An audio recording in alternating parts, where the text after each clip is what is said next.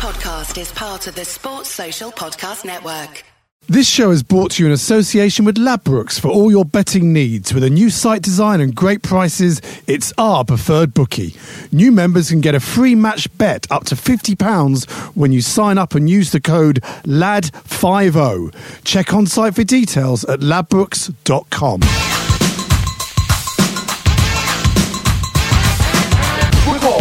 And this is true. We love to do the things that we're not supposed to do. We don't need robbing, stealing, or mugging. In fact, don't take it seriously. We're only bugging.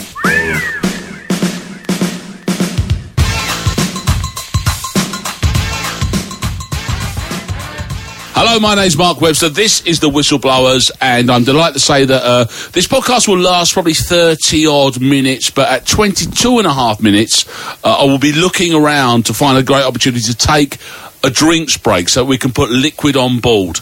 It's a point I made to our two guests this evening who were completely unaware of it, but I saw it at West Ham. It was a farce. Farce, I tell you. And you know how much of a farce it was because I used my rustic accent to describe it. Was you pre-warned or did it just happen? Oh, hell no! It was That's why it came as such a shock. Especially the second time and then the third time. They're still trying to join, by the way, the Whistleblowers Dream Team League. Before I introduce you to my guest this evening, it's free. Just go to www.dreamteamfc.com, register a team for there and join our mini-league. Just enter the PIN number, which is 8394962. There are prizes throughout the season, and I will not be contesting against you if you go on there and see the team that I picked. I think I must have had a dodgy shellfish that day. Anyway, I'm delighted to say that that Stuart Wright has rejoined us from we spoke a couple of weeks ago, and I think Khan was still on the agenda, wasn't it? Weren't you were somewhere posh, weren't you? No, I was in Norway looking at the location. Funny enough. Oh, he was on location. No, for mine. No, I thought you were. Yeah, no. Yeah. It's very clever you should go there because Scandinavia, I don't know if you know, but it's kind of bleak out there and people are taking advantage of that. And you do bleak very well, Stu, I must say. I do. I've written this lovely story about you really? With Nordic folklore and everything. So it seems quite fitting to do it there. Everyone die? There's only 3 people in it, so... Will they all die? No. Somebody has to live. Somebody's without sin. It's a horror film. Not everybody has to die. He loves a bit of that. Well, his last one. It's all that. Tomorrow, Mark is the start of Fright Fest. Well, of course it is. 4.5 days of horror films. Well, I could barely in Leicester Square. I'll see you down there. Dan Trelford doesn't sully his hands with such things, do you, son? I don't really like horror films. No, but you make animals talk, don't you? I do, yeah. Like entertainment. Yeah, do stuff like that. Yeah. Are you still doing animals? I moved on from animals now. Have you now? Where you progressed to? I'm doing the 21st century version of Record Breakers now, which is called Officially Amazing. Fantastic. She's great fun. Guinness Records. Yeah, still Guinness Records. Brilliant. Yeah, and nowadays they've sort of stopped trying a bit and they just invent ridiculous new records like how many times can you toot a party blower in 30 seconds? That's now a record. Well, you'll be delighted to know that Kevin Lynch, the online editor of the Guinness Book of World Records, was on here only last week, and a West Ham man through and through, and so was Andy Smart, and he was in the book. For 29 years as the longest-running stand-up, which is the Comedy Store Players. Really? So there's something of a theme running here. Is it 22 and a half minutes yet? I'm a bit parched. Now, you see, I've got to tell you this. Now, what happened at West Ham was, and I think it happened elsewhere because there was booing. I mean, there was booing because it was different, so that's natural booing. Was actual booing people having a drink? Booing the process of liquid going on board. Wow. It would have been better if they had done it by, like, in the marathon and just had some tables set up around the perimeter of the pitch, perhaps, and then people take it arbitrarily, have a little snort. Or fans could throw those bags of water at their faces like they do. Yes. Which I think they would have quite enjoyed doing on Saturday, judging by the booing at other times during the game. That's right, it might just chirp the afternoon up a bit. But here's my point about it. It's fair enough. At 22 and a half, someone went down, and so at 22 everyone come over and took their drink on board, and the referee did sort of that's one of those grandiose gestures pointing to the halfway line, and everyone come over for their drink. Second half, he did it around the same time, halfway through the half. But it was a throw into West Ham. Then he blew the whistle. So, of course, effectively what then happens is the opposition regroup. Of course. Now, I don't, we do not want to watch footballers dropping like flies through dehydration. No. But would surely common sense prevail, gentlemen? I think, doing it on a throw-in is a bit of a weird... It wasn't that hot. It was a hot day, wasn't that? But, like, there's been hotter days. This is the stupid thing. Conversations that you've never had at football before.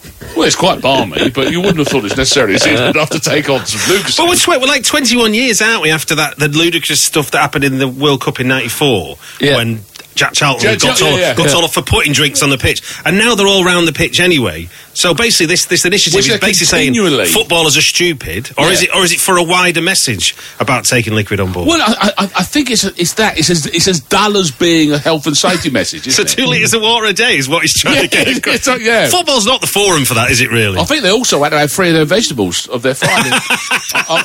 At least 1 cucumber and a tomato. Crudices and hummus. Exactly. That's it. They did it in dips.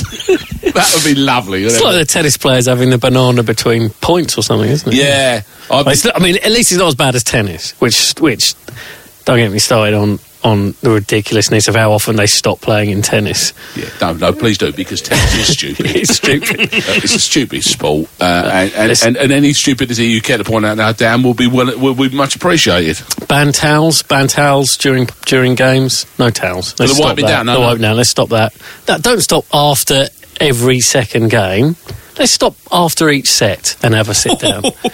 He's thought about this. He's good, isn't he? Footballers play for 90 minutes, continually running. It's true. I once worked on a TV production with a production manager lady who aboard the spitting that went on, and pointed out that you don't see spitting when people are in the gym, but I still think I think the spitting, you can't get rid of the spitting. I mean, because once you spat, that means you better go and have another little 5 minutes with a banana and a bottle of sort of isotonic drinking at the side there, because you probably just a little bit of dehydration in the body. Right, that's okay. That's the big issues of the day, covered. That's probably more of an aside now, actually, now I've said it out loud, than it was obviously a thrusting headline with which to draw in the listener. I do love the fact that the crowd actually booed that. No, it was... I can understand a muttering, that muttering that goes around. But no, it was a 50 Shades of booing, because they used a boo, but they didn't get their big... It weren't like, used to play for us, we hate you, boo, or you're a referee anyway. It was... boo for some reason. Boo. They couldn't quite put their finger on why they were doing it. There was no comeback on the boo. No comeback on the boo, was there? No. I mean, the referee should have basically got, obviously they do like their hand gestures and done one sort of on some sort of Gallic shrug. So, I don't know. But it was... Were you 2-0 down at that point? Oh, we were probably bleeding losing. Neither here nor there. How about the other thing, which is I think is probably much more bizarre, is the need for the FA, without actually pointing any fingers at anybody, to re-explain the offside rule for any linesman that might have been watching who happened to be involved officiating a game where they got it horribly wrong. Yeah. They sort of, without saying that they got it wrong against Bournemouth for the Liverpool game, they then wound up all the officials so much that they were never going to let offside given. They were going to keep giving offside no matter what. Yeah. So Liverpool benefited twice from the not knowing the rule, and then subsequently against Arsenal, where Arsenal had a perfectly legitimate goal. Yeah. They were so nervous about getting it wrong. So then the following day, it turned into we need technology again. So it went from being we don't know the rule. Let's all go stand by the pitch, have a nice drink, and have a good chat about this, shall we? It's almost like it isn't exactly a nuanced change to the rule as far as I understood it as being that anyway. That's the point. I saw it explained at least 3 times now, and Howard Webb is now being released like the hounds to explain all of football refereeing at this point, in which he also then laughingly tells everybody about all the mistakes he made in massive matches. Yeah. Fun, a lot of them being Liverpool. Yeah, he seemed to be saying. Man U's quite good down there as well. Paranoia of his refereeing of Man U games. He's got tons of them. He don't give a toss now. I don't know how he's got I don't know why. Just shut up. No, he's come on. He's shined the old bonce up a bit. He's got a little V-neck jumper on, and he's showing the world how stupid he was at refereeing. But they're trying to deal with this, but it is a thing that we all knew anyway, isn't it, Dan? I think so. They said there's some minor change about whether a player goes for the ball or not. I sort of think, have they changed it because of that really annoying thing where someone would be blatantly offside, a ball would go over the top, or everyone would stand around going, well, that's offside, and then the striker would go, well, I'm offside, aren't I? And then the flag wouldn't go up, and then he'd go, oh, shall I go for it then? And then he goes for it, and then he puts it up. I think it's just to stop that annoying thing, but... No, but that's not work, though. It's for exactly what happened at Liverpool that they brought it in for, which is ball coming across, and a player from an onside position gets the ball after... and scores after it's past an offside person. Yes. But who dummied it, though? Well, no, but he went for it and missed it. So what they're saying is the goalie's going, well, if he'd have kicked it, my instinct is to save from the person who's trying to kick the ball. So is in any way that would interfere with the nature of the We're basically back to the problem we had when they started pissing around with the offside rule anyway, which is if you're on the pitch and not interfering with play, then get off. Yeah. In the sense, it's kind of like the offside rule wasn't broken. Yeah. No, but it was, because you'd get ridiculous things like someone would be walking back on the opposite side or lying injured or something, and goals would get disallowed. Walking back, standing still for some... whatever the official one. It's the second phase thing. And then going again. It's the second phase. But it's still a trick. And they use it free kicks a lot, don't they? Standing offside, walking back. I don't know.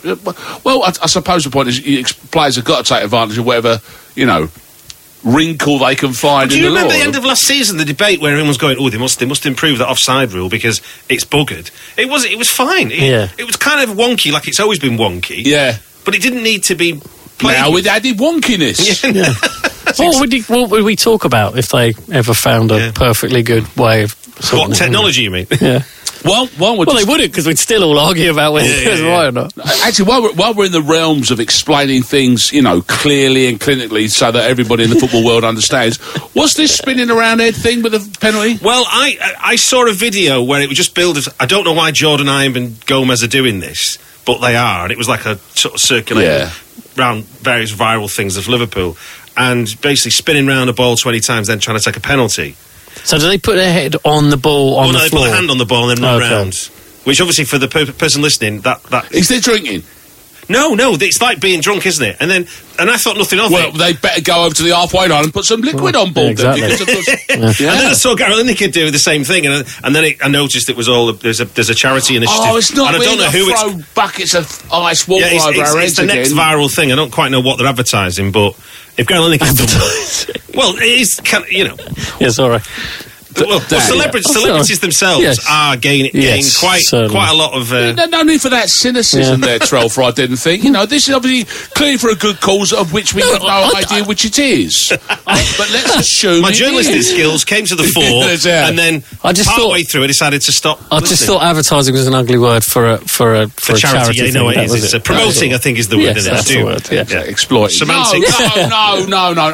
I'm being cynical. And we haven't even said the charity comedy purposes there. I'm sure it's probably a very good thing, and of course we're the only three idiots who don't know what it is. And we're the voice of authority pumping out the football podcast. That's right, exactly. For God's sake, we've just resolved the entire offside issue, and indeed the having a booze halfway through the first half of the game of football.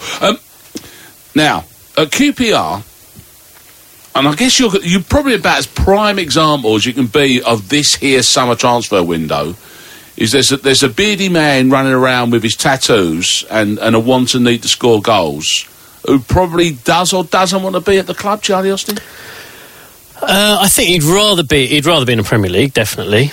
But he's been great, really. He's scored 4 goals this season. He hasn't said a single word about wanting to move on at all. He's been completely professional. If he does go, people will wave him on his way and pat him on his back and say good luck because he's been brilliant for us. But he's never said, I really want to go, the club my price is too high, blah, blah, blah. He might go on Monday, I think. I think if he is going to go, it'll probably be on Monday, and it'll be because QPR are so desperate to get his wage off the bill that they'll accept less than 15 million. But they may not. They may just say, It's too late. If Monday's too late, I don't know. And that's why I think he's a great kind of example of the way this is. The merry dance of this time of the season is you've got there. First of all, you've got this kind of. I'd have to say, I think an inflated price for a footballer who's currently in the Championship, and but someone might want to pay it. But also the posturing that, of course, happens that within the club that's got the player. And the other clubs as well, because all that's happening. And now he ends up with it, and then he turns out he's doing his right thing, Stu, for the club and scoring, but he's in the shop window. It's such a mess, I don't understand. What is it about this transfer window that's made everybody sort of question the reason of it? Because it seems to be... People are very twitchy about it, aren't they? It seems a much deeper conversation, not just about Charlie Austin, but generally, there seems to be a lot more kind of... people adamant that we should finish the day the season starts. It's been a growing sort of thing, isn't it? And this year it is bigger. Well, there's been some real damp squibs. I mean, then the Christmas one's generally a damp squib, isn't it? I think it comes down to that. I mean, let's say Chelsea, United, Arsenal, Liverpool, Tottenham have a bad start. They've got the economy to scale to then go and just nick loads of players that some clubs might not have thought were going to leave. Because they're going, oh my God, we've got to fix this. Everyone gets a month to have a little, have a stare at what there's like a suck it and see thing going on. Put players on the field that you want to get rid of. Other teams go, he's looking okay, you can flog him. So, what it feels like, Dan, is this kind of little treading water. The season hasn't really started. We'll worry about that in about 6 games' time, which seems a cheap way of going about your business. Yeah, it's weird because we're sitting there going... cheap, shoddy. Yeah. It's not cheap at all. I don't know. Exactly. Far from cheap. Well, we're scoring quite a lot of goals at the moment, and but a lot of that is because Charlie's playing and Matt Phillips is playing quite well as well. But both of those could easily go. And so, what does our manager do? Does he exactly? What's he building? Yeah. Does he not play them in case someone signs them? Does he play them because they're gonna help us get a couple of wins under our belt early on? But if they play well, then someone's going to buy them, and then if they buy them on Monday, there's no time to buy a replacement. Does the player worry that if I play, I'm going to get injured and my dream move's going to be scuppered? Yeah, that's right. I mean, because there's so many variables in there. Because as well, like you obviously having players that are performing well, and it'd be like you say, what does the manager do? Whereas at the other end of it, you've got Louis van Gaal with De Gea, who's for 2 seasons running has been player of the club by the fans, and he can't play him. He's dropped him about 17 times in 4 games. He doesn't only drop him for the game; he drops him several times for the same game. Press the pre-drop, the actual drop, and then the post-drop. And then of course there's the VIP party drop. Hey! I mean it's really interesting. So he makes his. I tell you who looks what interests me is in the middle of all this here is City started so well, and not least of which is they go straight in, get Sterling, stick him out wide, and City suddenly look like the football team in the Premier League. Yeah, I mean they look really, really strong, and everyone says, doesn't it? It's better to get your business done early, but I think and City have done really well with that to pay over the odds for him, but that's what happens to City and Chelsea. I don't think over the odds is a phrase that they need to use. Well, Liverpool did the same though, didn't they? I mean, but they paid over the odds arguably for Benteke, but it was like we wanted to take him on the pre-season like City wanted Sterling.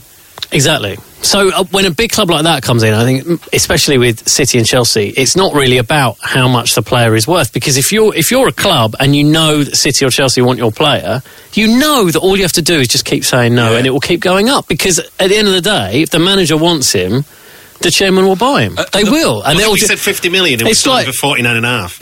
And it's like, Stones has gone from being 20 million to now 34 or whatever. It's a very interesting case in point. We'll talk about him because, but the problem you've got with this is that the proof will come out at the end. If City win the title, is that proof that they, simply by dint of the fact they seem to have their 11 or their 15, let's say, players in, players out, all set up, that they got their points in early? Because the problem is that someone like Chelsea may go and spend, after people listen to this, in 48 hours they may have just added 3 more players and run away with the title by 12 they've only bought Pedro, hasn't he? And he's had an impact already. Yeah, they didn't know. Based on the first 2 games, they then went, we need another one, and so someone that seemed destined for Old Trafford is now. He's now at Stamford Bridge. So the problem we've got, of course, with this is that there's no way of defining or divining whether anyone's right or wrong. It's a complete bleeding mess. Yeah. And at the end of it, something happens. And at the end of it, there's a table with teams in it with points. And then we all sit around and go, well, that was a complete waste of money. Exactly. That was a brilliant buy. But, Michu looked like a brilliant buy in his first year for Swansea, and he's been absolutely awful since. Yes, I heard Rory Smith from the Times talk about this. He was saying, when you look at transfers across the piece, there is no guarantee of anything with any transfer whatsoever. No. You're almost dealing in a hand which is saying 30% will be good and 60% we've no idea what's going to happen. So I think what we all try and do is look, especially at the top, you're looking for master plans, aren't you? You're looking for genius. You're looking for he clearly knows exactly strategies. This, I mean, look. The boys you play, Arsene Wenger. He's got Benzema. Looks like that's out the window already, isn't it? I'm not sure it was ever in the window. Well, no, it was. You might have walked past it. I look in the window and go like that. In terms of a plan, though, I think Liverpool needed after last season to buy goals. That was like the kind of nothing else mattered based on the fact that we went from 100 goals in one season to 50 in the next season. Sturridge was out injured. Suarez didn't play, so. What you needed to resolve is go and buy goals. So you couldn't wait and see what happens. You knew that was your problem. And that's what we did. You look at who we bought. You did that last year. No, we didn't. No, we did. You got Balotelli and Ricky Lambert in. That's not buying goals. And look who's gone. That's not buying it. We tried to get Sanchez, and we didn't get him.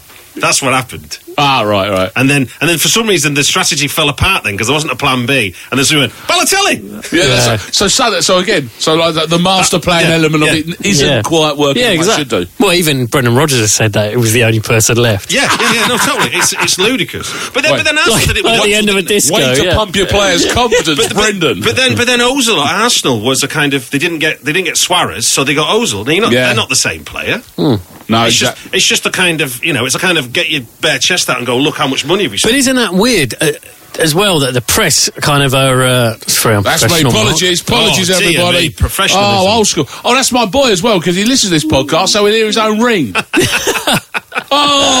Houston Bird irony of the entire situation. That is nice. Yeah, I enjoyed that. Yeah, but it's weird though, isn't it? Because you have this obsession with. That Arsenal get criticised for not spending enough money, and and Man United as well. For, why didn't you go and spend 25 million on Pedro? It's an odd sort of thing that we've got into now, where it's like you've got to spend hundreds of millions of pounds every summer. You've got to do it. This is, of course, what they've done that immediately with Chelsea. Didn't they? And I suspect, but that part of that is, there's a massive ring of truth about that for me because there was clearly, again, we talk about using this window, is that Mourinho, as early on, he's put out a team going like, well, look, what am I meant to do with this lot? So suddenly, as you say, Pedro comes in, and then, Dan, pick up your point about John Stones. Here's the interesting little wrinkle in this particular window: a written transfer request. Do you remember one of them? Has that gone in from Stones? It's like. Really? Like it war. Oh, God, see, I'm going to do Northern when I do You're going oldest Northern, is that what you're saying? Is that what you're saying? Always. Okay. It war. When, planes come off. Can't you do like a hackneyed accent? No. Hackneyed Cockney accent or anything? It's all I've got. I got nostalgia. I do. It's you. I head north for nostalgia. I can't stop. But they don't talk like that in Southport. Oh, tramps. Now there's newfangled without wire and rails. So go on, the old days. Of course, that's a very modern transport for a metropolitan cities, isn't it? It is. It's a tramway. So I don't know quite what point I was trying to make there. Now I've gone with another accent. The assured Middle England. The assured Middle England. Because I brought it up to date. Yeah. Obviously, leaving Blockett with his old ways of thinking. Actually, if I was going to talk like that, I better put my name first because they can't think I'm you, aren't they? They would, yeah. They think I'm talking to myself. Well, it's just me sitting here. I'm in an echo chamber. With Dan chipping in every now and then. The Stones thing, I think, is really intriguing because, of course, the reason the written transfer request doesn't go in because you lose. Your signing on fees, moving on fees, and all that business. They don't lose signing on fee. You lose your 10% of the transfer fee. Yeah, something like that. A loyalty bonus. Yeah, in the grand scheme of things, the way and this is it is money grabbing in a way. Let's be honest. This is Passman and Quill kind of business that you used to do probably 20 years ago. Early days. You'd be a mug if you asked for a transfer request because you're going to lose that 200 grand. which is going to buy... Well, look, come on, football still works on the basis of a faxed thing coming through that you sign a player. I mean, you can... How does that still exist? Contracts and email. Yeah. How does that still exist? No, I don't know. Well, it's basically because Alan Sugar needs to make some form of machinery, and it might as well be that, wouldn't it, really? Yeah. But at least, I suppose at least what John Stone's done is he's kind of done the right thing and made his position clear. Yes. To be fair to him. Yeah.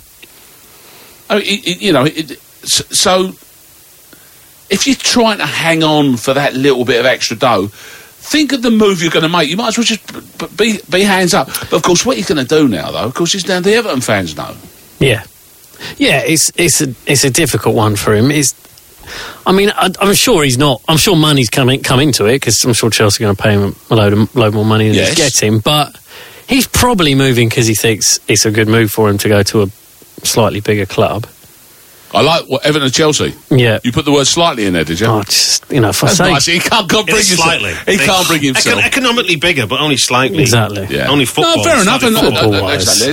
Exactly. Let's not. I just can't say anything nice about Chelsea. Yeah, let's stand up for Everton on that one. That. But Stones, what do you think? I mean, do you think it's the right move? I mean, way up all the pros and cons, Stu. Do you think it makes sense to go to Mourinho? That's the point we're making, really, isn't it? Yeah, I think it does. Well, it depends. He's only got, 2 years on his contract, is it? Is it 2?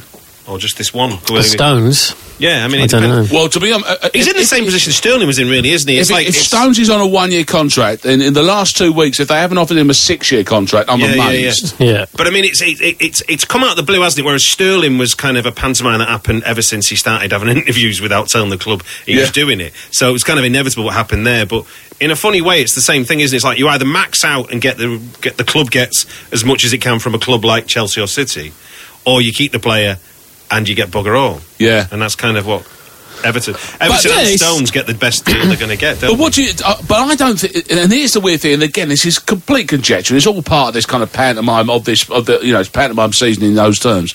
I don't think Everton are generally just playing some little game to try and nick another 10 million quid off of Chelsea. I just think they want to keep the boy. Yeah, I think that's probably true. I think they want to keep him, but eventually Chelsea will offer them so much money that they'll have to say yes, because you can't turn down 34 million for a player that he's not a regular in the England team. He's sort of got a couple of caps, hasn't he? But 34 million. It doesn't. I mean, isn't the same as the Sterling deal? Is that wasn't Stones bought for like 3 million from Barnsley? So there's a nice. So someone's going to get caps. They're rubbing their own, which is good for football, and it makes it a beautiful thing. Yeah. You know, in a kind of really tawdry way. You know, there is that little sort of little break in the clouds of the fact that money is going to be talking on this one here. Yeah, so it might be that Everton is saying we want 30 million net. And Barnsley get their 10% if it's 10%. Yeah, because QPR got... Yeah, we got 20%. 20% of the 50 million that went to City for Sterling. So it all works out perfectly nice. But here's the thing. Does John Stones stay at Everton? There's, and you'll hear both sides of this. He's learning his trade. Let him stay there and learn his trade. This is from people who don't want him to go to Chelsea. It seemed to be. This is pros as well, isn't it? Pros and ex-pros. Whereas, of course, the whole point about Chelsea is if Jose Mourinho wants him, this kid could be the best centre-back England's seen since Rio Ferdinand plucked one off the top of your head for 10 years. Well, I mean, a red card aside, it seems that Jose has sort of waving the flag on Terry's career, hasn't he? I mean, he's made that clear. Part of his tactics, in inverted commas, of showing Abramovich he needed to buy players was subbing. I think he subbed him, didn't he? Yeah, exactly. Yeah.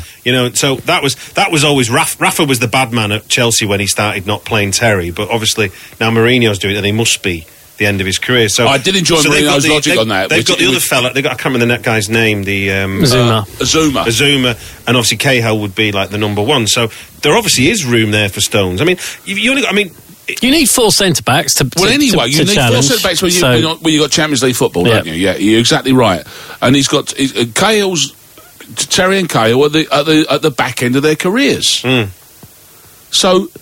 And what difference? I mean, I've not fully understood fair play or whatever the things are, but obviously City buying Sterling was because he was English, and Chelsea buying Stones is because he's English? Is there something about the way money's spent that means it's not the money? It's how many. Is it under 24 then? It's how many English players you have in your squad. Yeah. So it is about being English, isn't it? So for them, it's having a good English player that's young is worth its weight. And yet, my instinct is that Mourinho has just targeted him as being this kid. Will be this club's John Terry for 15 years.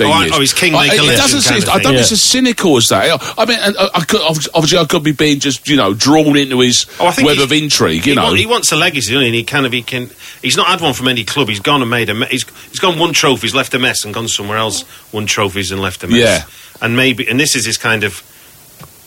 His growing up moment. I don't know with Mourinho. I don't know. I mean, it was weird after the West Brom game. His interview was just bizarre. Well, it's not clever anymore, is it? Because it doesn't wash, does it? No, you're just thinking you're just acting like a child. The wizard come from behind the curtain a little bit. I must say, I think on that one there. But again, it's the same point: is that the season is a long one. Let me just I'm going to pass some information on people who signed up with Ladbrokes to bring you some exclusive betting odds and offers that we have wrangled out of them for you. Follow the links on the description to this podcast or Facebook page and Twitter feed. For starters, it's a free bet of up to 50 quid for you, so you just click on and enter the promo code LAD50. LAD50. That's my number. That is my number plate. Is it LAD50? No, it isn't, Dan, but it will be if I have an opportunity to make it thus. We'll send you a mini pod at the end of the week and get a car. We'll send you a mini pod at the end of the week and some great... And indeed, I'll probably just have to do a bit of gaffer tape and actually just make it myself because I won't be able to afford to pay for that one there. Well, unless you invest your free £50 bet very wisely. In which case, I am... Lad50, I know, you're absolutely right. Of course, you can get our iPhone app as well. It's completely free. You can follow it and you get loads of information from the BBC, Telegraph and The Guardians and the whistleblowers.net. You can go to our site, you'll find us there. And we are The Football Podcast as well at Twitter, where you can also find us. I'd like to finish on Stu and then Dan's views on your game, because as we sit here last night, there was a 0-0 played out. A decent 0-0. Probably should have been 0-0. What do you think, your little head-to-head with Brendan and Arsene? Well, I think in terms of the first three games, we had two away games where, obviously, Stoke, we got mullered 6-1 in an embarrassing way, and the previous visit to the Emirates, we got battered 3-0 in a kind of crazy 8 minutes at the end of the first half, after letting them wipe the floor with us most of the game. And we seem to be a bit more dogged. And I think that's down to Rodgers' pragmatism. I think he may well have joined the club as some philosophy that he was going to, not give in to his principles. But actually, I think he's realised that, and this is his last chance, I think, this season. This must hurt his ego big time. I think he's listened to a lot of the stuff. If you look at him, he's not talking as much in the media, and I think he's heard that he talks a load of shite. So I think it's not sure. His teeth have got a load of comments. Look, he doesn't smile as much. That's quite interesting. Yeah. These are just kind of like asides, really. But more than that, I think he realises that results come first, and with results come confidence, and then you play well. The season where we nearly won the bloody league, we didn't start off like a house on fire. We had 7 games where we kind of eked out 1-0 wins. Yeah. But having these 2 results that were bad results the previous season, I think it suggests something good. And the players he bought, we had a number 9. The fact that he missed a good chance and Chet made a great save is an irrelevance. The fact was, we had a player there. Yeah. Last season, we were hoping Sterling was going to do something magic. We were praying that Sturridge would get fit. And we kept praying that Sturridge would get fit right through to about February. Yeah. There was no kind of reality check at any point. And in the end, you kind of shrug your shoulders and go, "Oh God, I'll get this season over." So okay, good. So that's the Liverpool we're keeping our eye on this season. I think is the one with the ever so humble Brendan Rodgers in charge. I think that's. I'd be interested to see where the switchover is. Where if he does well in the first 10 games, he just starts and he just starts going, "Told you." Yeah. So look, I'm not saying that it won't stay that way, but I think he's learned something at this moment in time. Yes. Meanwhile, Dan, with QPR this season, do you think? Is there a thought process where Charlie Austin is like the catalyst for any thought about QPR for this season? Yeah, I think the majority of us, because we got rid of a lot of players, probably about a dozen, So it is a completely new team, really, and they made a couple of really good signings. The Luongo, the Australian international, looks like a really good player, and Cherry from Holland looks like a good player. But there's no way we're going to challenge to go up. Really? No, there's no chance unless Austin and Phillips stay. And if Austin and Phillips stay, there's a chance that we would challenge because they're both good players. Crave goal scorers, don't they? Yeah. And he will, he was so unfit on the opening day, it was ridiculous. Really? Yeah, he could barely run, after about the first 20 minutes. And everyone was saying, he doesn't care. But you could tell it. He'd only had one pre-season game, to be fair to him. It wasn't his fault. He'd been injured, and he'd been away with England and everything. And then he's now worked his way back to fitness and got 4 goals in 3 games. So, that just shows... And he hasn't even played particularly well, but he scored 4 goals. So that's Austin. He will always score goals, always. QPR playing well with him at the 4 of the attack. It's starting to work. He's playing sort of a 4-2-3-1 or maybe a 4-3-3, but they're all new players behind him, and Forney's just coming back from his 3rd ACL, and they're trying to get him in the side. Is there a sense where you're allowed to have a year to regroup? Well, I think a lot of QPR fans, normal people like me, are quite happy for us to have a year to regroup. But then there's there's a decent percentage. Naturally, of course, there is. And do we think because by the time I next sit here for a Whistleblowers, the window would have closed. Are we expecting drama? Is someone big going somewhere? Will Stones go through? I think from news today, looks like it probably will. And I think there will be. I think Man United have probably got to make at least one big signing. Yeah, I mean, Tottenham... It won't be Neymar. I was going to say... No. Tottenham going to lose their keeper. Is that not going to happen, you don't think, though? Tottenham lose their keeper when United lose theirs. I mean, that's been mooted, hasn't it? Listen, lads, it's all too much. Best what I do now is blow the whistle. Let's all go over the side and take on an isotonic drink. Yeah, I'm Indeed. Or spin around a ball and take a penalty. At the same time. Or... let's just have a lager. Yeah, let's do that instead. Yeah. It's easier. Cheers, boys. That was Whistleblowers.